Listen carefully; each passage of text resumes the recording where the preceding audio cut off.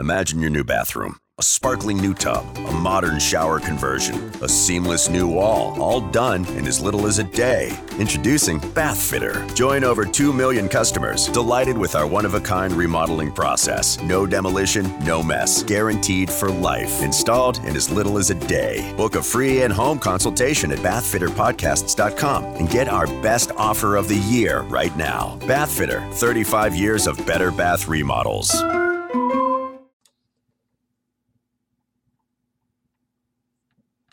I'm Pamela Clark, founder and director of the New Heights Educational Group, and I'm here with David Smith, the founder of Silicon Valley High School, who has helped us get these podcasts produced and delivered to you. Yes, Pamela, when we saw the great things that you and your army of volunteers were achieving at New Heights, we wanted to get involved. We're happy to work with you to leverage the internet and make quality education accessible and affordable to everyone, everywhere. Thank you, David. We appreciate Silicon Valley High School helping us to get these podcasts out to the hundreds of thousands of listeners from all over the world. So I hope you enjoy the show.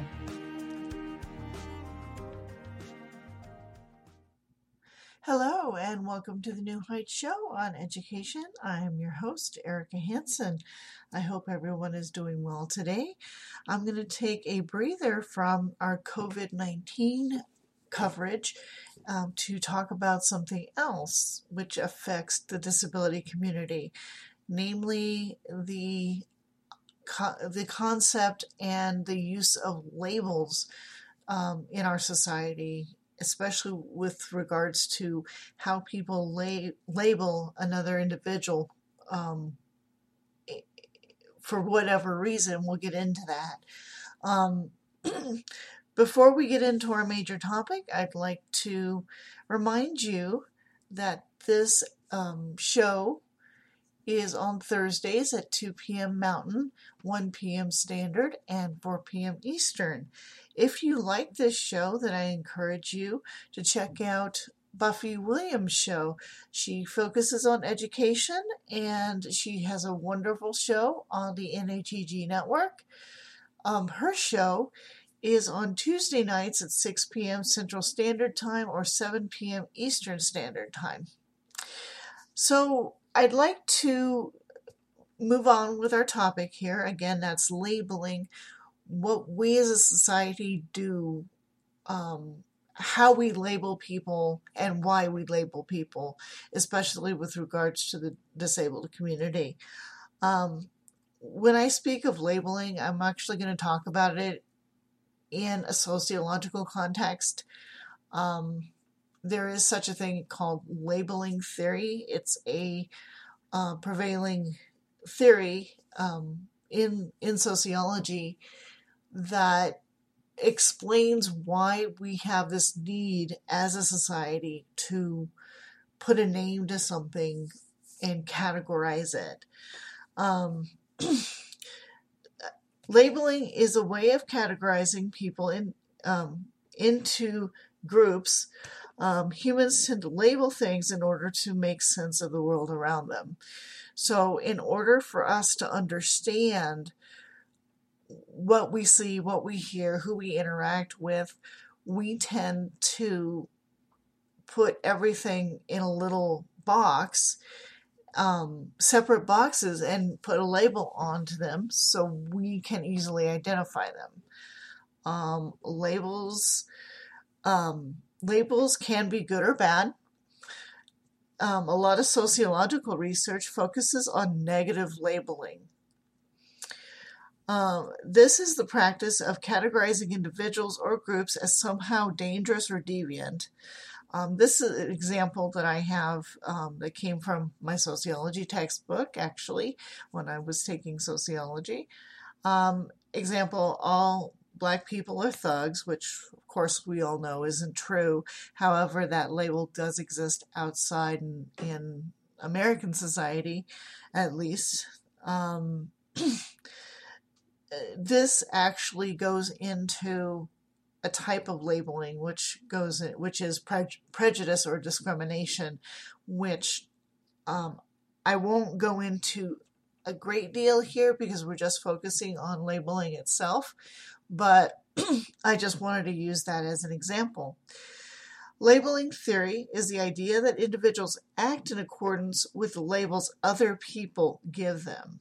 Again, the assumption that all Black youths, usually Black men, unfortunately, are assumed to be criminals often leads these children to say, well, if that's what society thinks of me, if that's the only thing you think I can do, well, then I'll prove you right. And we end up with someone who is in trouble with the law. Now, again, I want to stress these are assumptions made by society at large. We all know that these are not necessarily true assumptions. Again, I'm just using this as an example. The assumption-based society, again, that can lead to a person of any group kind of living up to or down to that expectation of the society at large. Another one I've heard of is all Asians are expected to be highly intelligent, motivated, and good at math. Again, taking people individually, not the case, but there it is, and it's unfortunately a pervasive label. So right now I'm going to take a quick break for a commercial from our sponsor, and then I'll be right back to discuss more about labeling and why we label ourselves and why others label us. Right now, you might be struggling through your classes or even failing them. You might be worried that you may not finish high school. There might have even been a thought that you may not be smart enough. Well, the New Heights Educational Group begs to differ. We not only think you are smart enough, but with our help, you will complete your high school diploma. The New Heights Educational Group strives to improve your academic success through its tutoring services. To learn more, please visit newheightseducation.org and contact us. New Heights Educational Group, educational resources to help reach your goals. Welcome back to the New Heights Show on education. Last segment, I was talking about the basic theory of labeling, what types of labels are out there, and I used a few examples. Now, my question I went in with when I started taking sociology was, well, are all labels bad? No. All labels are not bad. Many people, including those in the disabled community, use labels to describe their disability as part of their identity.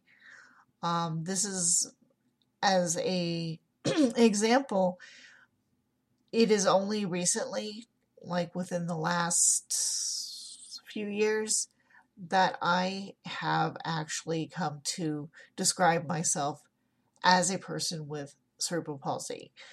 The majority of my life, I've actually tried to ignore that label and my condition as much as possible, for various reasons that I won't go into here. But recently I have decided on my own that I will acknowledge myself as a person with cerebral palsy, as a disabled person. For me, that's very freeing. Some people, it's not. It's a very individual decision. So again, it's become a part of my identity, and I use that label now to describe myself to other people. The terms people can apply to themselves are varied. I personally use disabled. It's what I grew up with. It was the term, when I went to school as a young child, it was the term that was widely used. So that's what I'm used to hearing. But many people use differently abled or having special needs. None of these are wrong. It's good to keep in mind that, especially if you're talking about some people who are part of the disabled community, or actually whatever community is being labeled, if they choose to label themselves, it's a very individualized thing. Again, I use the term disabled. I particularly am not fond of the special needs label for various reasons that have to do with me personally. However, I know people who use special needs as a descriptor, and they're absolutely fine with it, and they find that it describes themselves wonderfully. So again, these labels are neither good nor bad. The label is just words. It's a word, and you can ascribe whatever meaning you want it to, mean. If it's something that helps you either describe or understand your disability, then by all means, power to you. It's something that I always encourage more understanding and realization regarding a person's disability. So why do disabled people decide to label themselves? There are a few reasons. To understand themselves and their identity, to feel like part of a group, or to reclaim a negative stereotype imposed on others and imposed by others and turn it into a positive. I'll go through each of these when we come back from this break, and we'll talk about why we label ourselves, especially in the disabled community, and what that can provide for us. Right now, we'll stop for a short break. This podcast is brought to you by Silicon Valley High School, the world's fastest growing, video-based, self-paced, teacher-supported, fully accredited online school that's recommended by more than 96% of students. Take individual courses at just $95 each, or earn your high school diploma at any age. Check us out at svhs.co.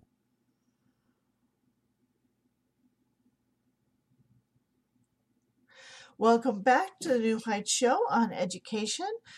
I'm your host, Erika Hanson. Once again, we were talking about labeling as it comes to. Let's start again. We're discussing labeling in regards to the disabled community. Last segment, I talked about a few ways or reasons why disabled people may choose to label themselves rather than having someone outside the community label them. So the first reason is to understand themselves and their identity, to feel like part of a group, to reclaim a negative stereotype imposed by others and turn it into a positive. Now, I spoke a little bit about the first one and how it relates to me personally about my decision to take on the label of disabled and the label of, a person having cerebral palsy, and the fact that was something I did not do for a very long time.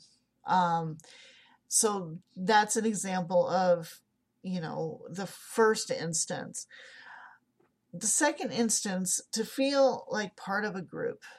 We are, by nature, very, very social beings.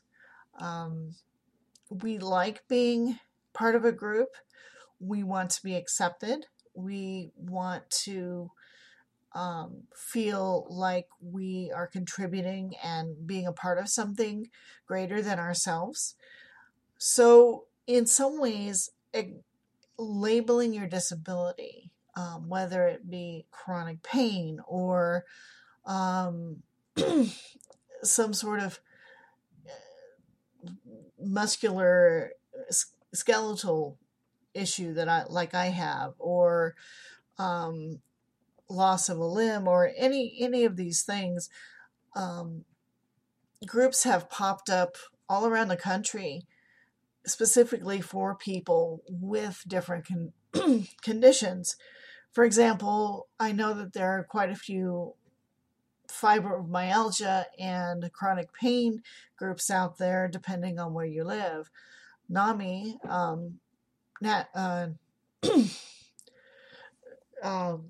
is, boy, today's my day, not my day, huh? NAMI is a huge group that covers all a myriad of disabilities, and I know that they hold group discussions quite often. So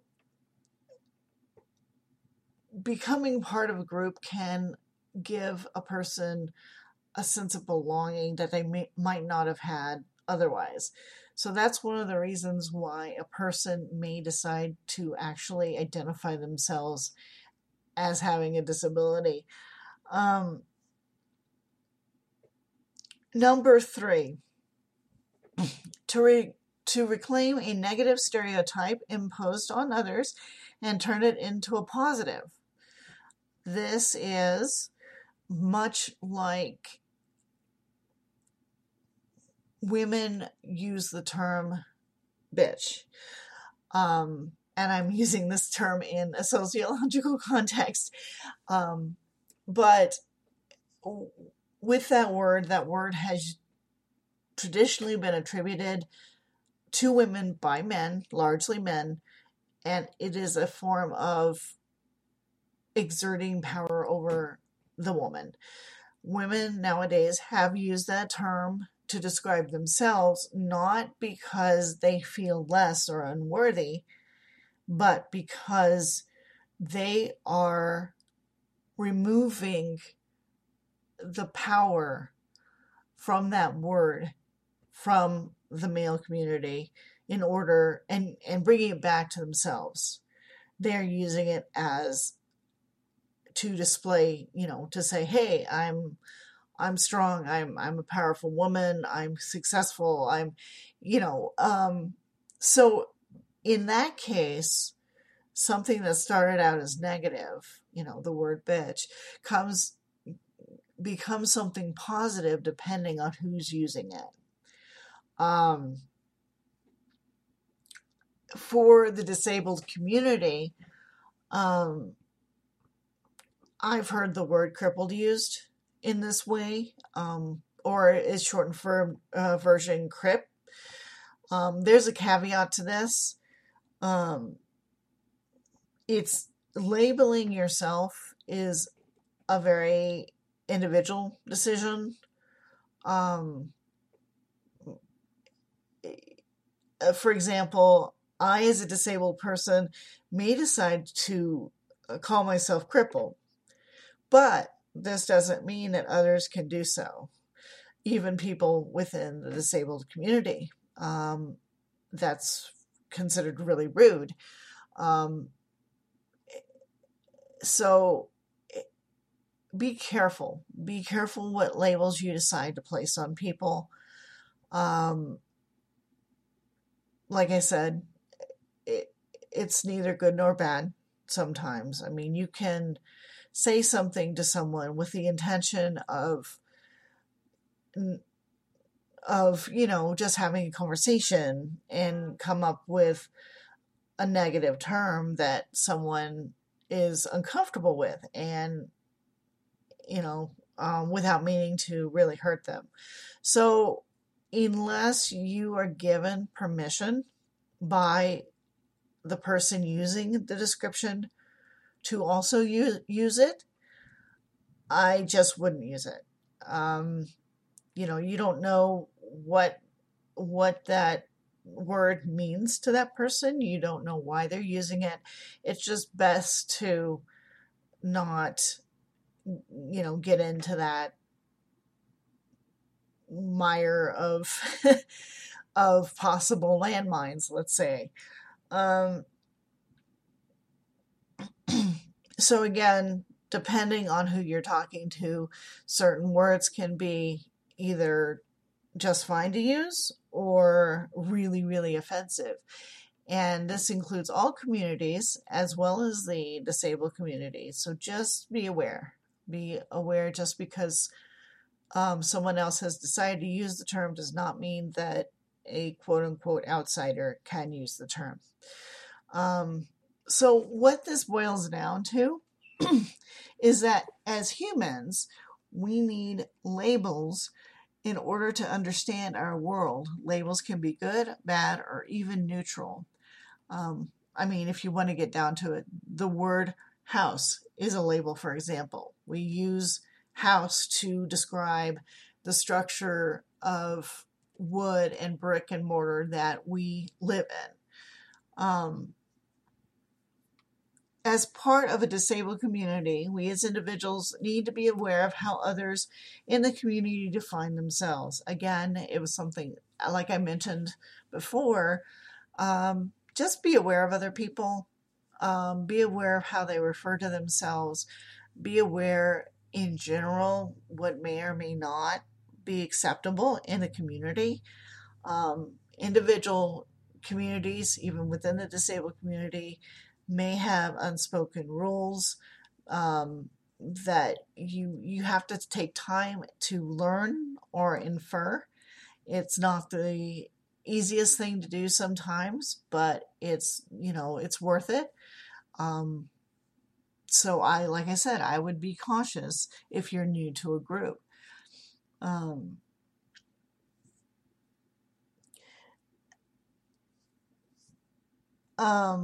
So as part of the disabled community, we as individuals need to be aware of how others in the community define themselves. As I said, it's important that we respect each other and allow ourselves to choose our own identities, rather than letting society dictate who we are, both as a community as an individual. It's interesting because there are quite a few things. I mean, people that do not have a disability, for example, somebody who has slow cognition speed, for example, are often referred to derogatory, in a derogatory fashion. People with fibromyalgia may automatically may be classified as lazy or just not willing to work, which is absolutely not true. But again, these are labels that we as a society unfortunately put on others. And I think we need to just be conscious of that and really check ourselves and make sure that the labels we use to categorize things aren't harmful to other human beings. Labels can be useful for many, many things. I'm not saying they can't be, but again, just be aware of who you're speaking with and what they are telling you about how they'd like to be addressed or how they'd like you to handle a certain subject. That's the most important thing. I hope that everyone is doing wonderfully. I hope that this self-quarantining, for those of you that are still self-quarantining, is going well for you. I hope nobody's going too stir crazy. I definitely, extend my sympathies and my gratitude to all of the essential workers out there. Hang in there. We'll get through this. And I will see you next week. If you'd like to talk to me, my email address is Erika H, that's Erika with a K, at newheightseducation.org. Again, this is a call-in show. You can talk to me live. My phone number to reach me here on the air is 1-646-558-8656. That's a United States number. It goes through New York. So your long distance your long distance charges will apply. So again, I will see you guys next week. Have a wonderful week, and I'll see you here, same time, same place. Take care.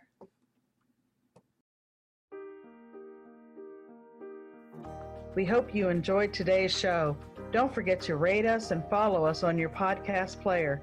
Check out our show page, radio.newheightseducation.org, for monthly announcements and other happenings.